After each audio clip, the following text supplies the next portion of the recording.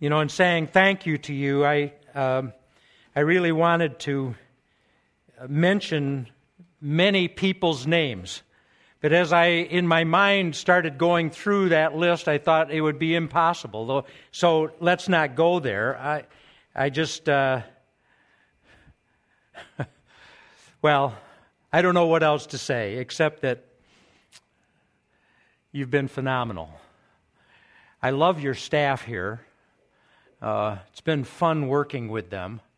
And they have wonderful attitudes, and they're in love with the Lord, and I know you already know that, but thank you again. I didn't know what to speak on the last Sunday here. I thought about preaching on the text, all things have come to an end, but they really haven't. So you may recall the first Sunday that I was here, I told you the story about a woman after I had preached who shook hands with me and said to me, she was a German lady, "That was better than nothing." And my hope has been, I told you then that I hoped that would be a reality here, and it's been my hope, and you're so gracious. Thank you. Well, let's begin. After Jesus was raised from the dead, he spent 40 days connecting with individuals and groups. And it was an incredible time for the disciples. We cannot really put ourselves into their shoes, but they were there when the ascension occurred. Now, what is the ascension? It was that day when Jesus was taken up into the sky and disappeared into a cloud. That must have been something else, right? And the angels came and said to the disciples, "What are you just standing there for? Kind of get to work. He'll come again in the same way that you saw him leave." And so there they were, these few disciples, and they were the church, the body of Jesus Christ. And while they waited, they prayed. After 10 days, and 10 days later, after they had been praying, they were all baptized with the Holy Spirit. And their lives would never be the same. They would be challenged beyond their comprehension. Peter tells the story of one of the first major mind-blowing challenges that he was faced with after Jesus had departed and after they were filled with the Holy Spirit.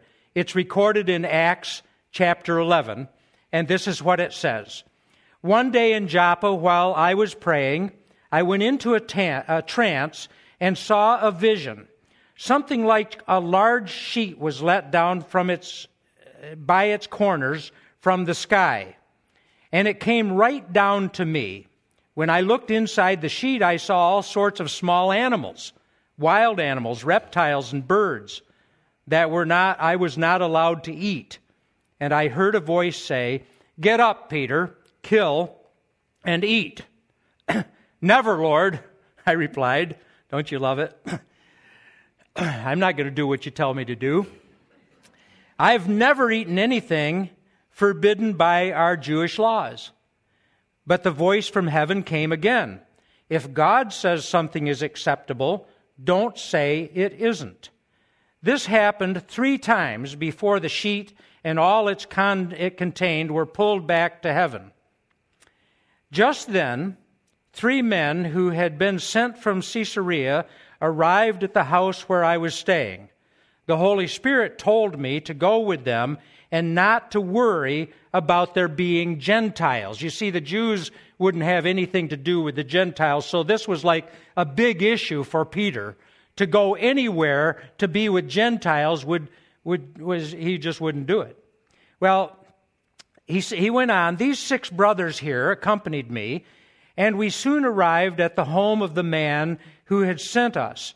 He told us how an angel had appeared to him in his home and had told him, 'Send messengers to Joppa and find Simon Peter.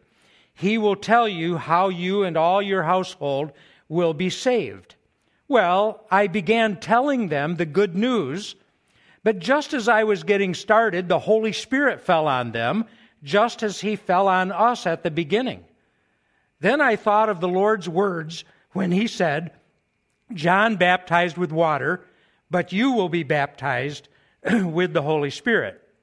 And since God gave these Gentiles the same gift He gave us when we believed in the Lord Jesus Christ, who was I to argue?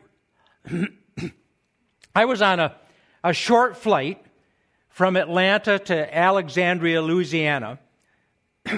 Excuse me. The plane was a Saab 340, and I was assigned to seat number 5B, which is an exit row.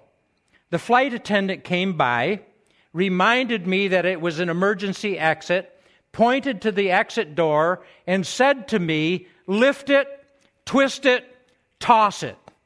And off she went. I laid back in the seat, and I got thinking, lift it, twist it, toss it. No comfort zone there. I thought about Peter and his new assignment that God had given to him. And I think about Pastor Glenn Teal and his new assignment. And I think about the Davison Free Methodist Church, wondering what's ahead for you all. For you, for this region of Michigan, and way beyond. Lift it. The Bible says in verse 5 that Peter was praying. While I was praying. In order for us to understand the kingdom of God, my friend Richard, he has a good name right there. He's one of the first guys I met here, and I've never had any trouble remembering his name. While I was praying, our understanding of the kingdom of God, our comprehension of what God wants to do in us and through us can never be realized unless we are praying. When Luke describes the scene among about 120 believers after Jesus had ascended to the Father, he simply says, they all met together continually for prayer. You see, if you are a praying person, you understand that direction and inspiration in life comes from communion with God through prayer. This is how we get lifted out of the mundane and into the eternal. And out of prayer comes vision. While I was praying, says Peter, I went into a trance and saw a vision. Now, we don't usually go into trances, but we do, if we pray, get a vision that is beyond what we can, in our own strength, comprehend for the life of the church.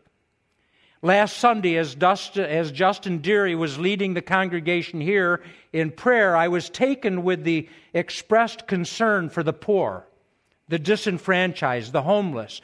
He prayed about Family Promise, the national organization that has called churches to partner together in addressing the need of the homeless.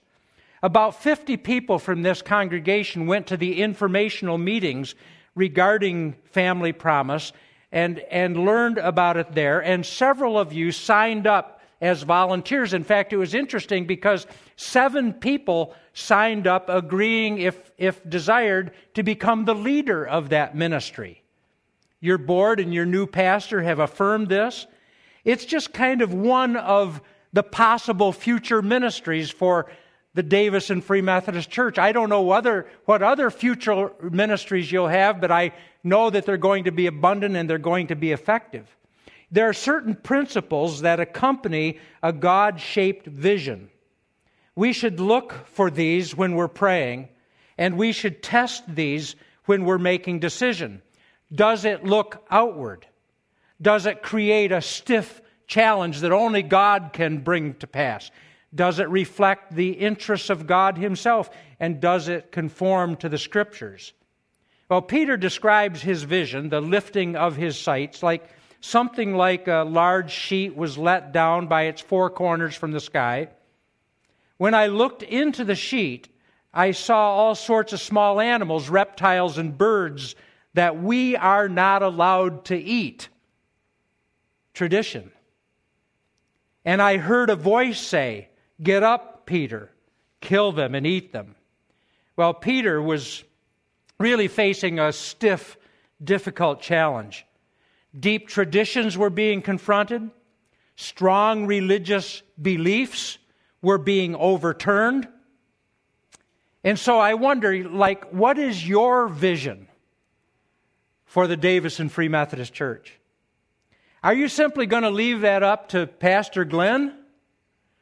Or are you joining in prayer with him and for him? Are you engaging your mind? Are you wondering, what is it that God has for us, has for me as a person, as a worshiper, as a leader in this congregation?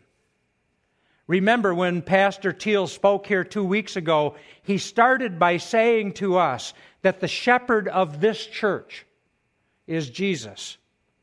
That we pastors are simply under shepherds. Oh, we have intense responsibility to lead, but it's always out of and in harmony with the leadership of Jesus. And so the question is, for the church everywhere, all of the time, what is the vision that Jesus has for this church? How big do you think it might be? Do you think it would kind of blow your mind away like it did with Peter on this particular day? Peter, you see, was not just being lifted, he was being twisted, and he didn't like it. He wanted ice cream, he was offered possum. There might not have been a possum in that, but there probably was. Has anyone here ever eaten possum? Have you really? God bless you.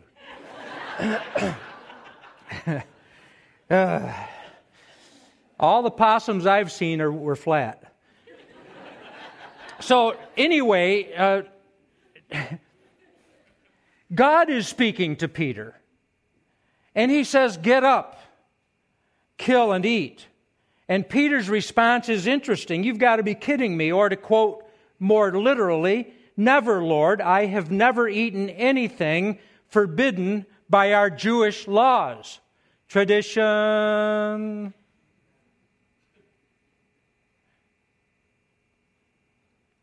Every group has traditions. You have some. I've seen them. Every group has some things that they regard as sacred. These traditions and sacred items, sometimes called sacred cows, may have nothing to do with Scripture or with God's vision or hope for the church. They may have, but they may not have. God comes along when we pray, and He lifts us, He gives us vision, and He twists us away from everything that does not conform to His vision. And He challenges our assumptions. He says to Peter, if God says something is acceptable, don't say it isn't. Well, Peter continued to resist. We can get into ruts. We can lose vision. But God is not through. I love this about the Lord. He keeps coming at us as individuals and at His church. We can resist what God wants, but God is faithful. He's at work. He keeps bringing situations and people into our lives that call us to huge dreams. Dreams and ideas that can never be realized apart from God Himself. And so there is Peter, troubled, resisting, hanging on for dear life to the sacred cows and traditions of his past.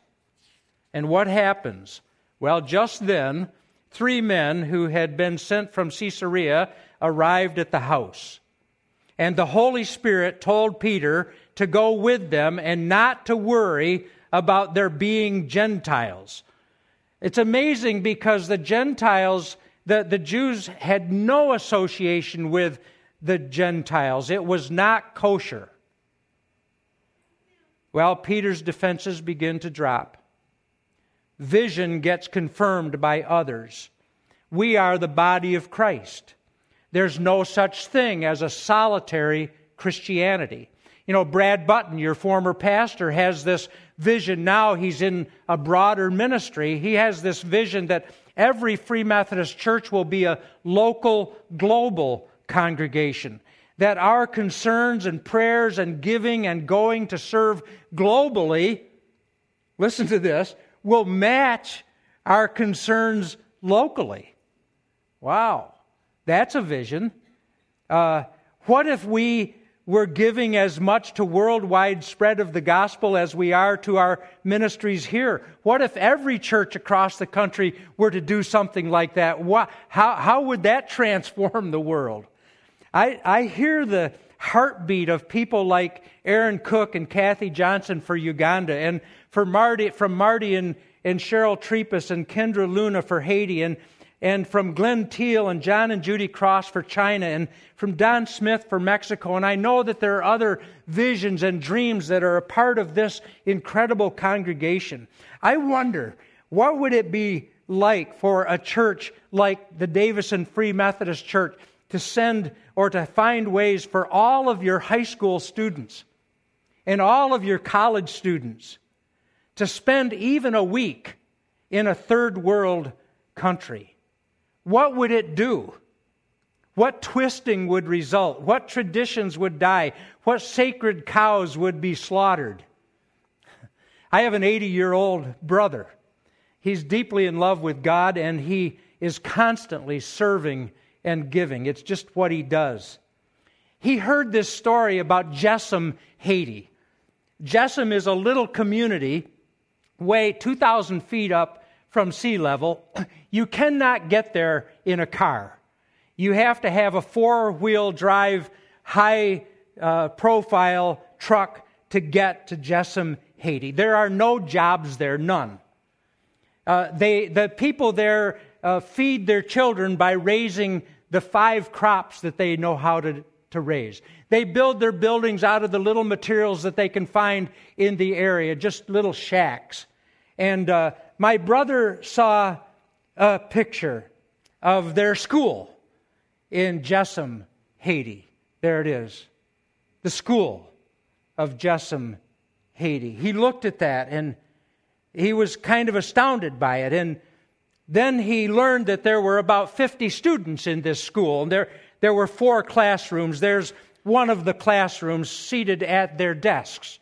Their desks, I say, these are 2x8 planks that they sit on, attached to a 2x8 plank that is their desk. And that's what they look like in their classroom. There's their young teacher. These pictures just really bothered my brother. And he began to pray, is there anything that I can do in Jessom, Haiti? And he began to think, there is something. He's an architect and an engineer. He began to think about building a school there. So he took his ideas to some other people in the church and to the pastor, and others began to look at the pictures and began to pray. I'm just trying to describe how vision gets unfolded in the life of a congregation. As they prayed, more people began to say, there's not only something we can do, we must do it. And so they discussed it for a long time, and they began to ask, is this of God? Can we help? My brother began to design some things, and people began to come on board. The church began to raise some money. They began to pray for workers. They decided when they would go, which was a year ago, November, and a year ago in January. They formed 2 teams. One went for 1 week and one went for another week. And when they were all finished after those 2 weeks, they had a school in Jessom, Haiti. It's interesting because only half of the children in Jessom, Haiti even went to school. And the reason only half of them went to school was because it cost $4 a year to go to school. $4 a year to go to school, and their parents couldn't afford it. And so this church said, we need to raise up sponsors. We need to get people involved in the Free Methodist Child Ministry program and give $25 a month for the children in Jessamine, Haiti. And so they raised up 50 people to give $25 a month. And now in Jessamine, Haiti, they not only have 50 students, they have 100 students, and they have uniforms, and all of them have a meal every day to eat, and they're able to take care of the school. And now they can pay the teachers that they have, and now they have 8 classes, and now the church in Jessamine, Haiti has doubled because they've seen what a group of Christian people are willing to give up and to do. That Rochester church raised $90,000 to put this together. It's a church just a little bit smaller than the Davison Free Methodist Church. There's no limit to what we can do if we have vision, if we've heard from God. No limit. By the way, the Rochester Free Methodist Church has changed too. Like they got a vision, they got twisted out of comfort zones, and off they went. Peter's mind and heart had been twisted by a God-shaped vision. The gospel is for the Gentiles too. It's for the whole world. I met John DeVille a few years back. He was second in command in the Ku Klux Klan, the right-hand man of the famed David Duke of New Orleans. John came to our little church in Alexandria, and after 2 months, he said to the pastor, he said, "Preacher, you're getting to me." The next Sunday on the way out of church, he shook hands with our godly pastor there, and John DeVille began to sob. They turned around, they came back to the front of the church, knelt at the altar, and John opened up his life to Jesus, gave his heart to the Lord, became the director of Christian education in the Free Methodist Church down there in Alexandria. And he said to me one day, "We want to remember all those that's lost out there. Remember them, lifted, twisted, and tossed." Here's where the rubber meets the road. We can get lifted. Oh, we've got a new pastor coming. He has great experience. He's a wonderful preacher. God has blessed his ministries wherever he's gone. He has a fantastic wife. All those are true. But we may get twisted. I don't know. Our traditions, some of them may get questioned. Our sacred cows might get challenged. Our ideas about what ought to be or what not ought to be may be put under a magnifying glass. It may happen, right? Do I hear an amen? I mean, it might. Are you still there? Okay. I remember just 4 years ago when our new pastor in our little church in Rock Hill came on board. Boy, did he come in and make changes. I mean, he wanted to turn our little building into a place that looked like Starbucks because he wanted to reach a certain segment of our community, an unchurched segment of our community. It's what he wanted to do. He said, "So let's turn our church." And I thought, well, I'm being twisted here. I didn't say anything. I was just being twisted, I thought, is this really what we want to do here? Well, they started the process. I went over and helped them just because I thought I should. I didn't like it all that much. I mean, they were painting the ceiling black and all the walls gray, and they tore up the carpet because they wanted a concrete floor, stained concrete floor. I was there helping them pull up the carpet that I didn't want to get pulled up. So I was just being twisted. But it's really interesting because after the work was done,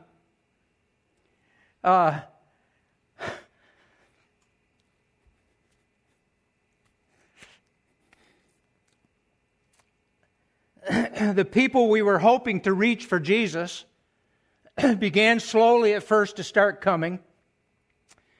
People started coming to know the Lord as their Savior. Lives began to get changed. Marriages began to get healed. You know, you just see all of this, and you look back and you say, who cares what color the place is? Who cares what it looks like? You know, God is doing a work here. And over these 3.5 years, the church has quadrupled, you know.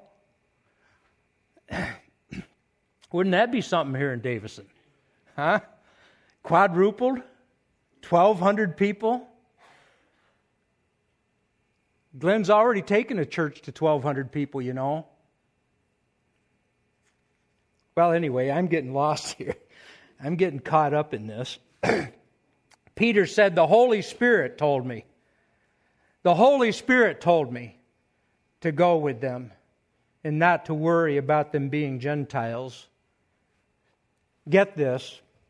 Peter would have to toss away a lifetime of conditioning in order to enter a whole new paradigm whose outer dimensions are still unfathomed by many Christians and churches across the world. This past Wednesday evening, we were in Charlie Richards' class discussing toxic beliefs. Many shared their experiences from the past, their upbringing in legalistic settings where there was regular emphasis on what we should not do as Christians. I don't remember anyone saying that they wished we could go back there. No, what we want today is to be positive, forward-looking, lively followers of Jesus.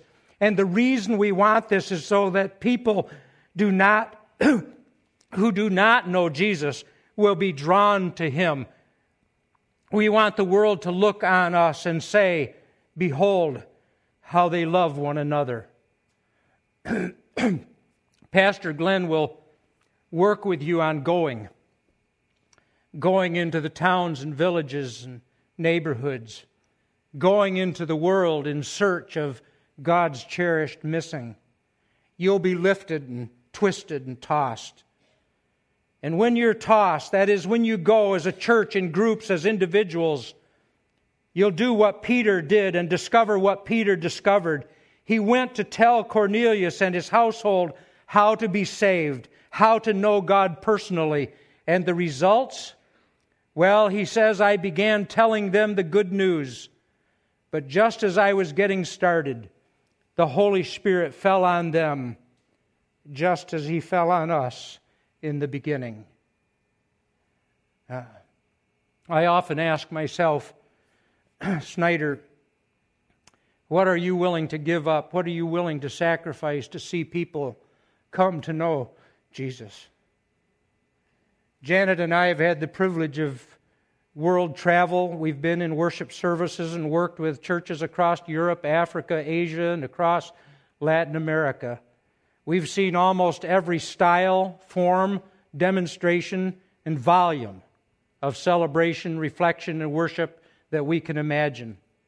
There's been dancing and jumping and shouting. There's been kneeling and lying on the ground and hands raised. There's been loud shouting and there's been whispering. And much more. There have been hymns and choirs and rock music and contemporary music and rap. You ever been to a rap service? I have been. Some of it's been real, God-anointed, inspired. Some of it's been false, man-generated and self-focused. When Peter obeyed God, the first response from a portion of the church was criticism. When Peter arrived back in Jerusalem, some of the Jewish believers criticized him. You entered the home of Gentiles and even ate with them. You know, there are some people who find change really hard. It's not a criticism. We have different personalities. Some people just find change difficult. And when we are lifted to a fresh vision, which calls for a twisting away from the same old, some people get nervous. The complaining button gets pushed, and often the mouth begins to speak. I hope and pray that if complaining and compelling seems necessary, that it will be taken not to brothers and sisters and not to little groups of friends, but to the one whose ideas and actions generated the complaint, whether it be the pastor or someone else in leadership in the church. These folks that were critical of Peter, of what Peter had done, says the Word of God, held their complaints to themselves until Peter arrived in Jerusalem, and then they went to him about their concerns. That was good. That was really healthy. This gave Peter opportunity to explain, to dialogue, and to review. And what happened? When the others heard this, all their objections were answered, and they began praising God, recognizing that God has also given the Gentiles the privilege of turning from sin and receiving eternal life. You see, they set aside unnecessary traditions. They set aside unholy sacred cows. And now they were being tossed into God's service as ambassadors, as God's missionaries, not just their little group, but into the whole world. Jesus' words had come full circle and had finally struck home. But when the Holy Spirit has come upon you, you will receive power and will tell people about me everywhere, in Jerusalem, Genesee County, throughout Judea, Michigan, in Samaria, the United States, and to the ends of the earth, to Uganda and Haiti and Mexico and China and.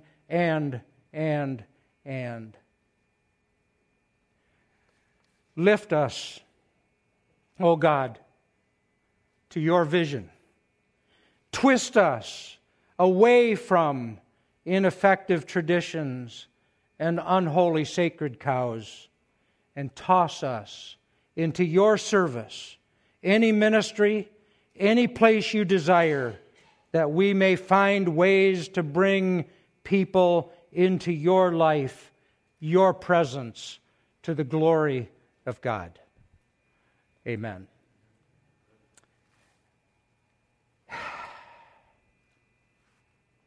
I just want to do one thing. I want to applaud you. No, don't applaud back. I want to applaud you, Janet, too. Thank you, and God bless you. What a joy. Go.